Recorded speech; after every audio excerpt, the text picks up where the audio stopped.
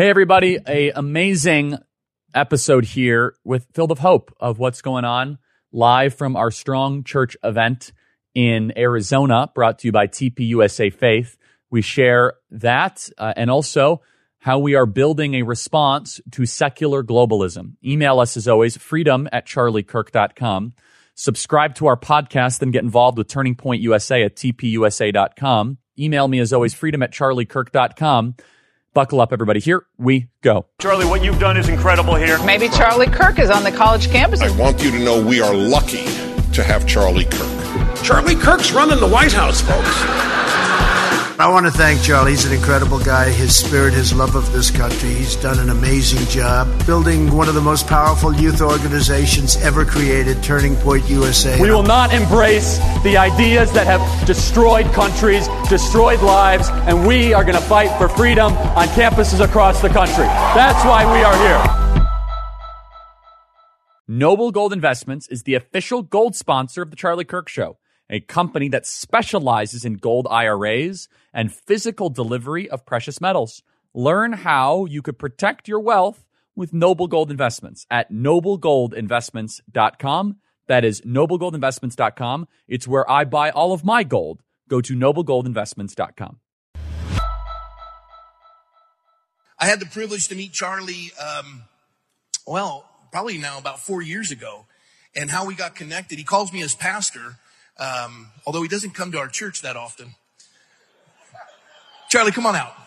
Charlie Kirk, everybody.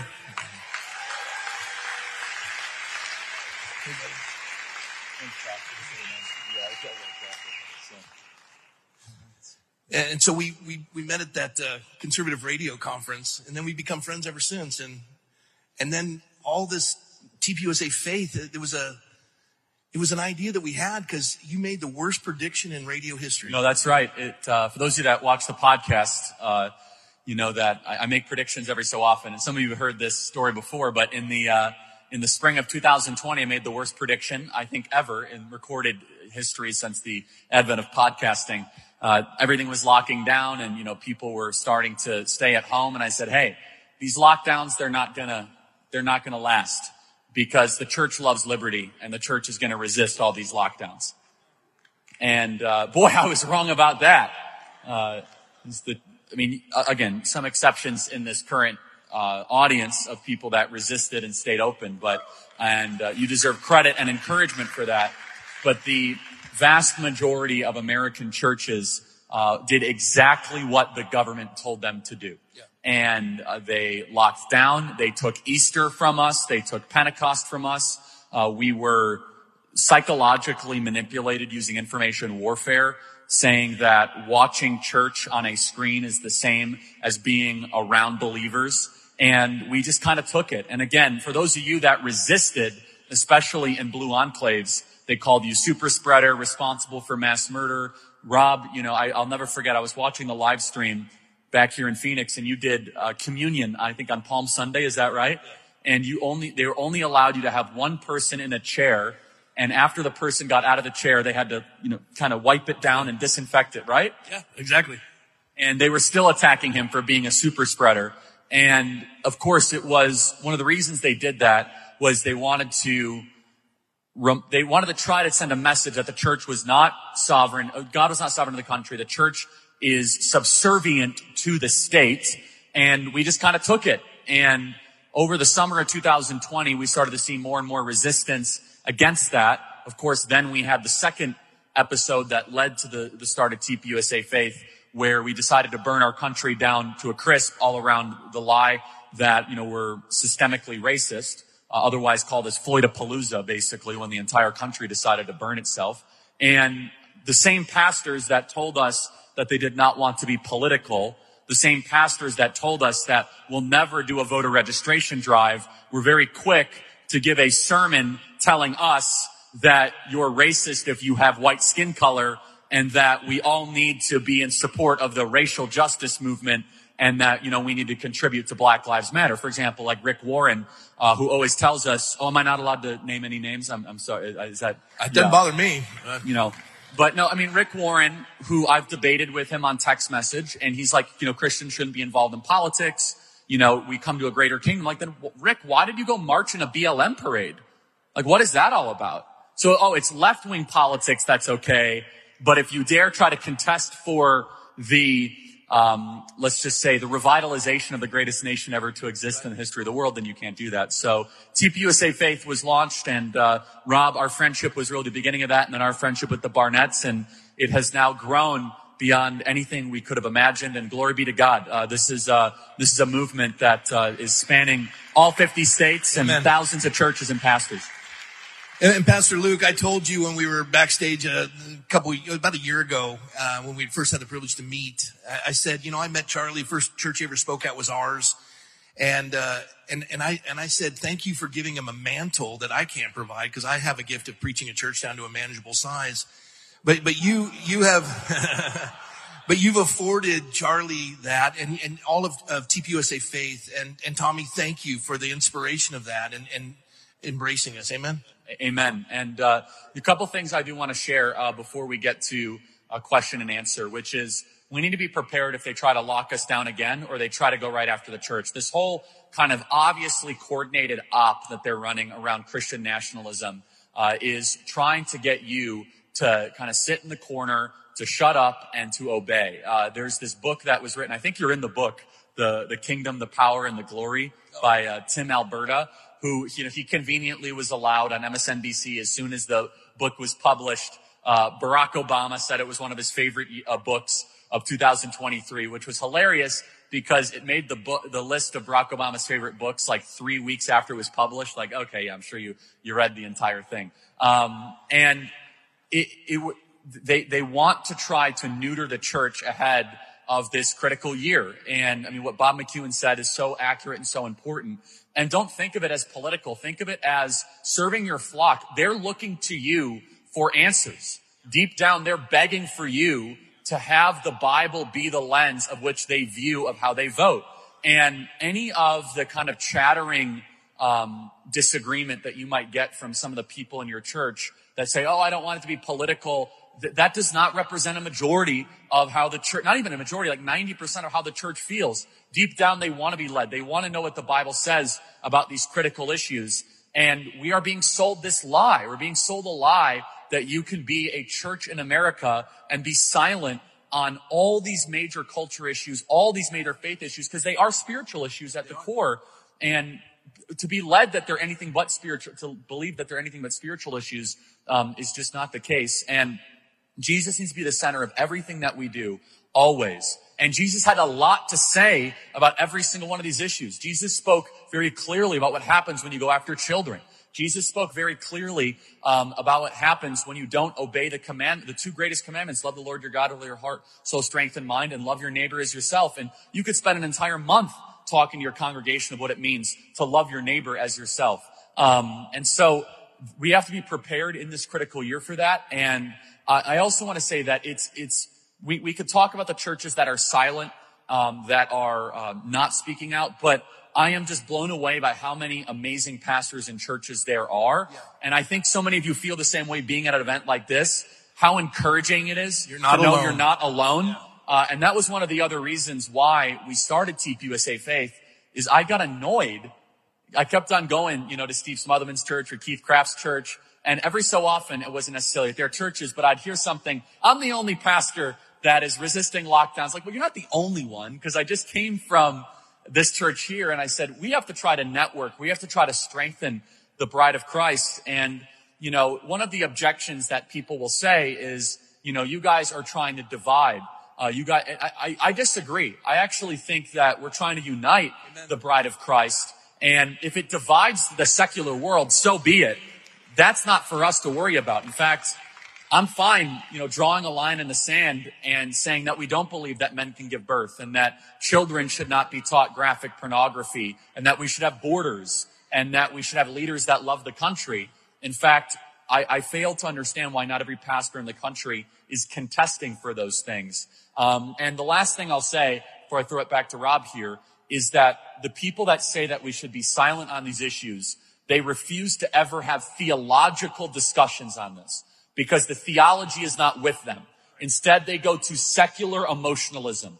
Oh, you're being mean. oh, you're not being kind, but they can never cite scripture that says we should be indifferent about the suffering of our nation or the suffering of our neighbor. In fact, it's the opposite. The Bible commands that we pursue justice, justice you shall pursue, that you shall demand the welfare of the nation that you are in, as I mentioned last night, Jeremiah 29:7. Daniel, Esther, Mordecai, Nehemiah, Jeremiah, they all contested for the nation. They were counselors to the king. And this is a new age, I believe, demonic phenomenon that has come into the church, that where we just kind of sit on the sidelines and we allow, we're just going to kind of, have church on Easter and Christmas, and we're not going to get into the public square and the ecclesia. So I want to encourage you guys to keep on fighting. Amen. Charlie, one of the things that was a great blessing to me was we had the churches that stood in defiance to the tyranny. And then as we started to do these pastors' conferences, it was a lot like Dietrich Bonhoeffer, who stood in opposition to Hitler in 1934. 3,000 pastors stood with him. 3,000 pastors were in the opposition standing with Hitler. And 11,000 of these 17,000 evangelical pastors were in the middle saying, we just bury our heads and hope it goes away. None of them expected in less than 10 years that 6.5 million Jews would be gassed and incinerated, and the church would be silent in relation to that. And it was Martin Niemöller who started out liberal, but was moved by Dietrich Bonhoeffer and joined the cause. You and I have seen pastors stand, but what's really been exciting is when we do these pastors' conferences, we get young guys coming in going, we did the lockdowns, we did all that, we were wrong, I'm in. That's so encouraging. Can you speak to that? And we need to have a heart for pastors that are not yet on board. And again, I will be honest, I struggle with this. If you're really not yet speaking out after 4 years of this, I got a lot of bitterness for you. I got to work on that. I asked Jesus for forgiveness. No, I'm going to be honest. I ran into a pastor the other day. They're like, yeah, I'm not really sure if it's time. And I think that, my congregation won't receive it well. I was like, you should be a pastor. I got really upset. And so you should just resign and just go sell insurance or something. Nothing wrong with that. I mean, it's fine. So you can go be an evangelist in the insurance industry. We need that. It's don't, as soon as you assume the mantle of the holy, again, the whole book of Leviticus focuses on this. It means separate in Hebrew. The holy needs to be separated from the rest. That there's different rules for you guys. There's different rules when you say you're a pastor, and it's not for everybody. And we should be loving enough to say to the people that are not living up to the standard of being a pastor, that's okay, but stop damaging the label and the mantle of what it means to be a pastor by acting no differently than a new age motivational speaker. That's a good word, Charlie. All right, folks. Well, the next portion of our segment is up to you. We're going to do some question and answer. I don't know who's fielding the questions. I think you can line up. We'll do some questions. Yeah, line guys. up and we'll I'd love take to hear some from you. questions. That's the most important. And especially we'd like to hear from some pastors that you're just not sure about all this. And you've got some, questions. That's perfect. That's what we're looking for. Or whatever. And please remember, it's questions, not dissertations. All right. You can email me your dissertation, freedom@charliekirk.com. Yeah. All right. I promise I probably won't read it. So, the line can, go here. And whoever wants to go first. Yes, sir. Who's up? Anyone? Yes, ma'am. Sorry. Thank you. So I feel you on everything that you're saying. I'm an attorney, and it's really interesting because I'm from Minnesota. It's hard to be a Christian in those type of states where things are coming in from the outside we didn't even ask for, people didn't even want.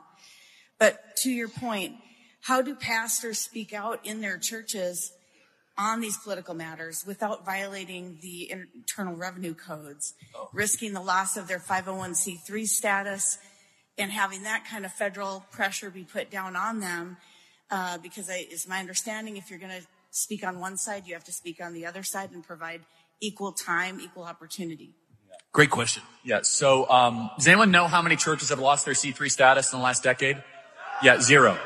This is a lie from the pit of hell. Let me work through this. So first, I run a 501c3, Turning Point USA. And as you can see, we can legally talk about a lot of issues without endorsing candidates.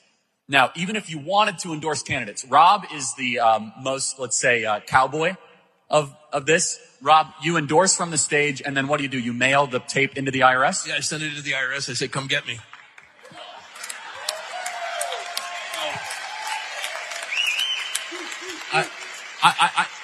I love your heart.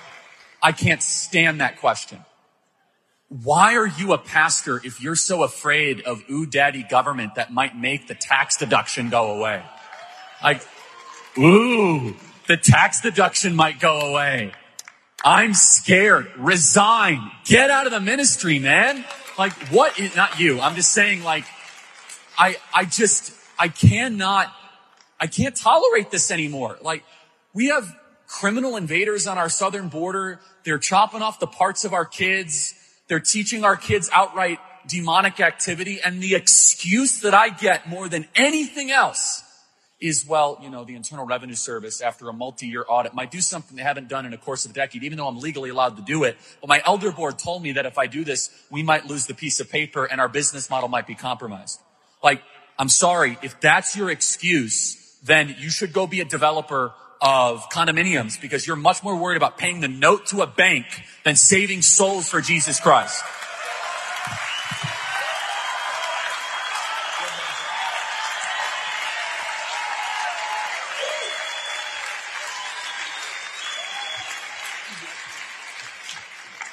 All right, we'll go over here. Yes, dear.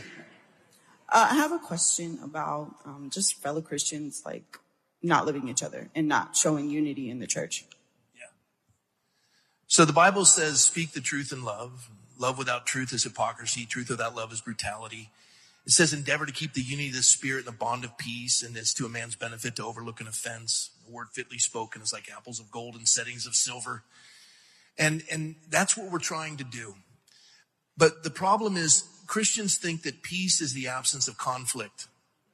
It's not. It's the presence of Christ in the midst of the conflict. Jesus said, I didn't come to bring peace, but a sword, and it's going to be divisive. And people say, you know, Trump was divisive. I don't think he was divisive as much as he was a highlighter to show where the division already was. And in the body of Christ, if we're going, for example, and you know, I hold Eric responsible, Eric Metaxas. He has a book called Letter to the American Church, and a movie that just came out. And the movie's tonight, and it's remarkable. You all have to be there. It's remarkable. But he was on a podcast and he commented about pre-trib, premillennial. And I won't go into it, but it created division. And now we're getting churches that won't show the movie because they've been offended by his statements. We don't have that luxury. If we don't stand together, we're going to fall apart.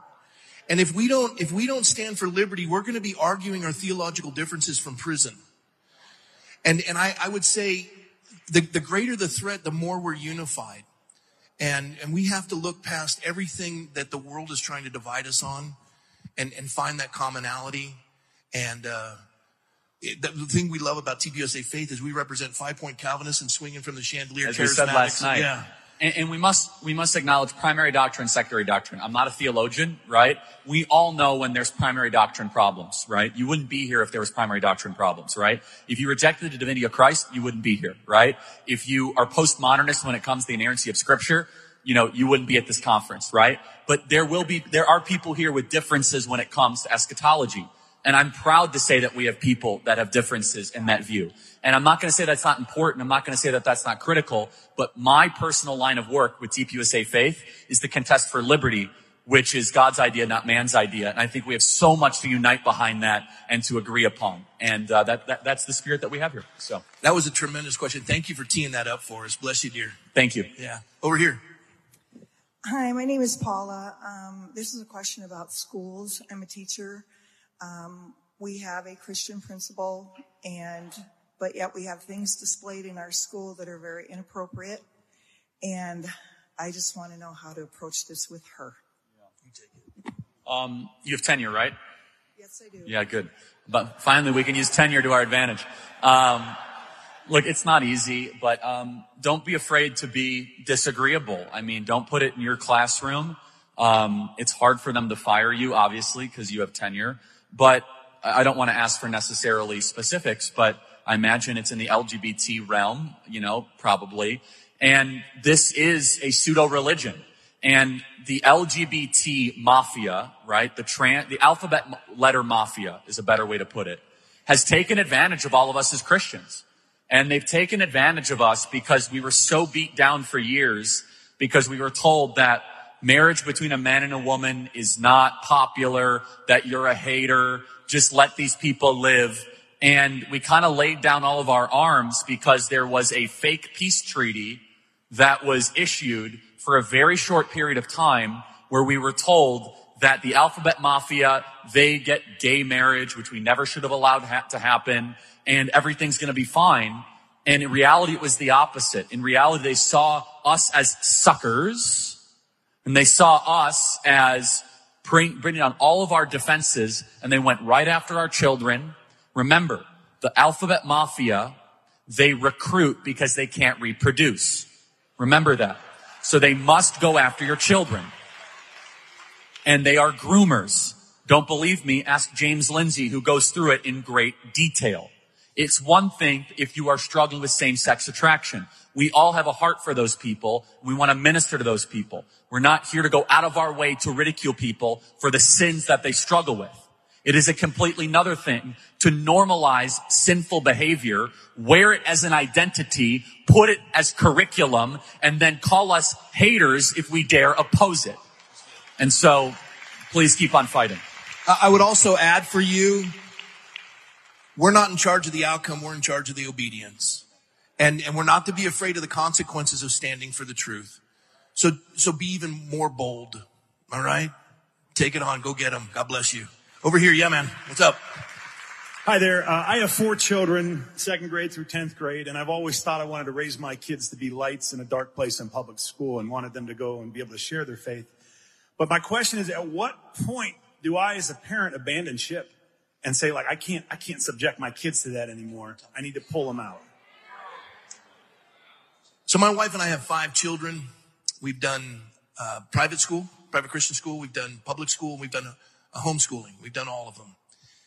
And each, we know our children better than the teachers do. We know what each child can handle and what would be best for them. We pray fervently. We also, especially in the public school where my oldest son went, we examined that and participated and went and looked at what the curriculum was. And anytime there was a red flag, we'd go in and make it ourselves known. You don't just release them to the public school system. You're vigilant and you keep a track on it. But at the end of the day, you're a steward of your children's life. God entrusted you.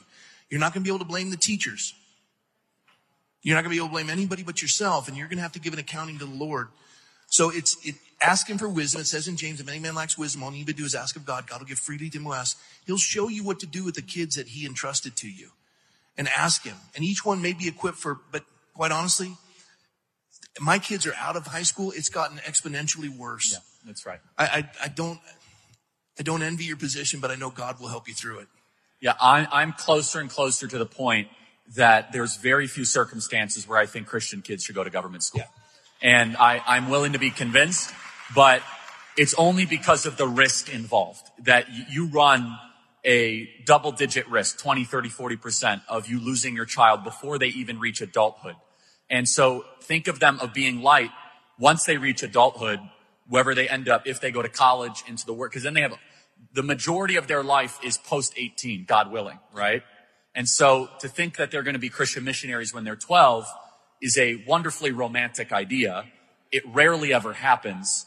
And to be perfectly honest, there's too much risk involved in the predatory environment that government schools have become. Thank you.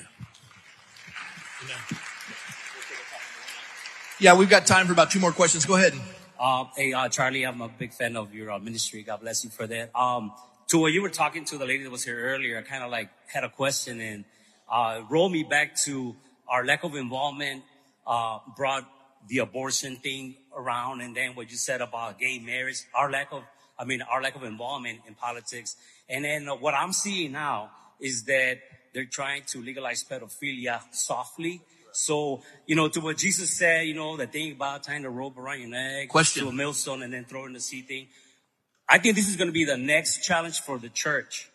Are we going to go with what Jesus said, or what do we do? Yeah. So, we have to be ready for what happens when they start ridiculing us. They say, well, why do you guys hate pedophiles so much? You're a hater. What are you, pedophile phobic? Just get ready. It's already here, by the way. Minor attracted person, decriminalization of the pedophilia laws in California. You no longer have to mandatorily get registered in a sex offender database if you have a sex crime with a child. In 5 states that we know of that are Democrat-controlled states, they have all shortened mandatory prison time when it comes to pedophilia-type activity. Child sex crimes are being decriminalized. For example, in the state of Virginia, I'm going to screw up some of the details, but it was essentially like, hey, you have to tell a parent if a teacher is engaging in homosexual-type transgender teaching towards a child, and they said no. They shot it down. So just get ready for that. They will not stop.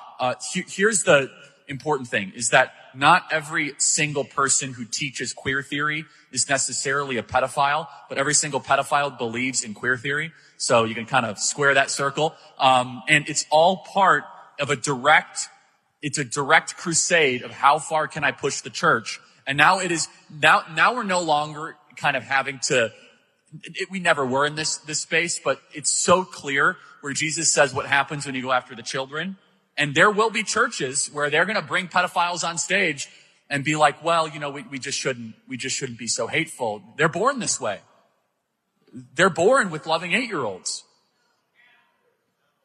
If you can't fight on the first issue, why would you fight on the third issue? But hey, we only do the gospel around here. Thank you. Salvatore. I think we have time for maybe one. I'm not sure we're going to have two, so go ahead. Being that we're aware that Jesus is coming soon, 2 Peter 3 says he's coming, but for his mercy. I would just like to ask for all the people surrounding me, whether Christian or the body of Christ or unbeliever,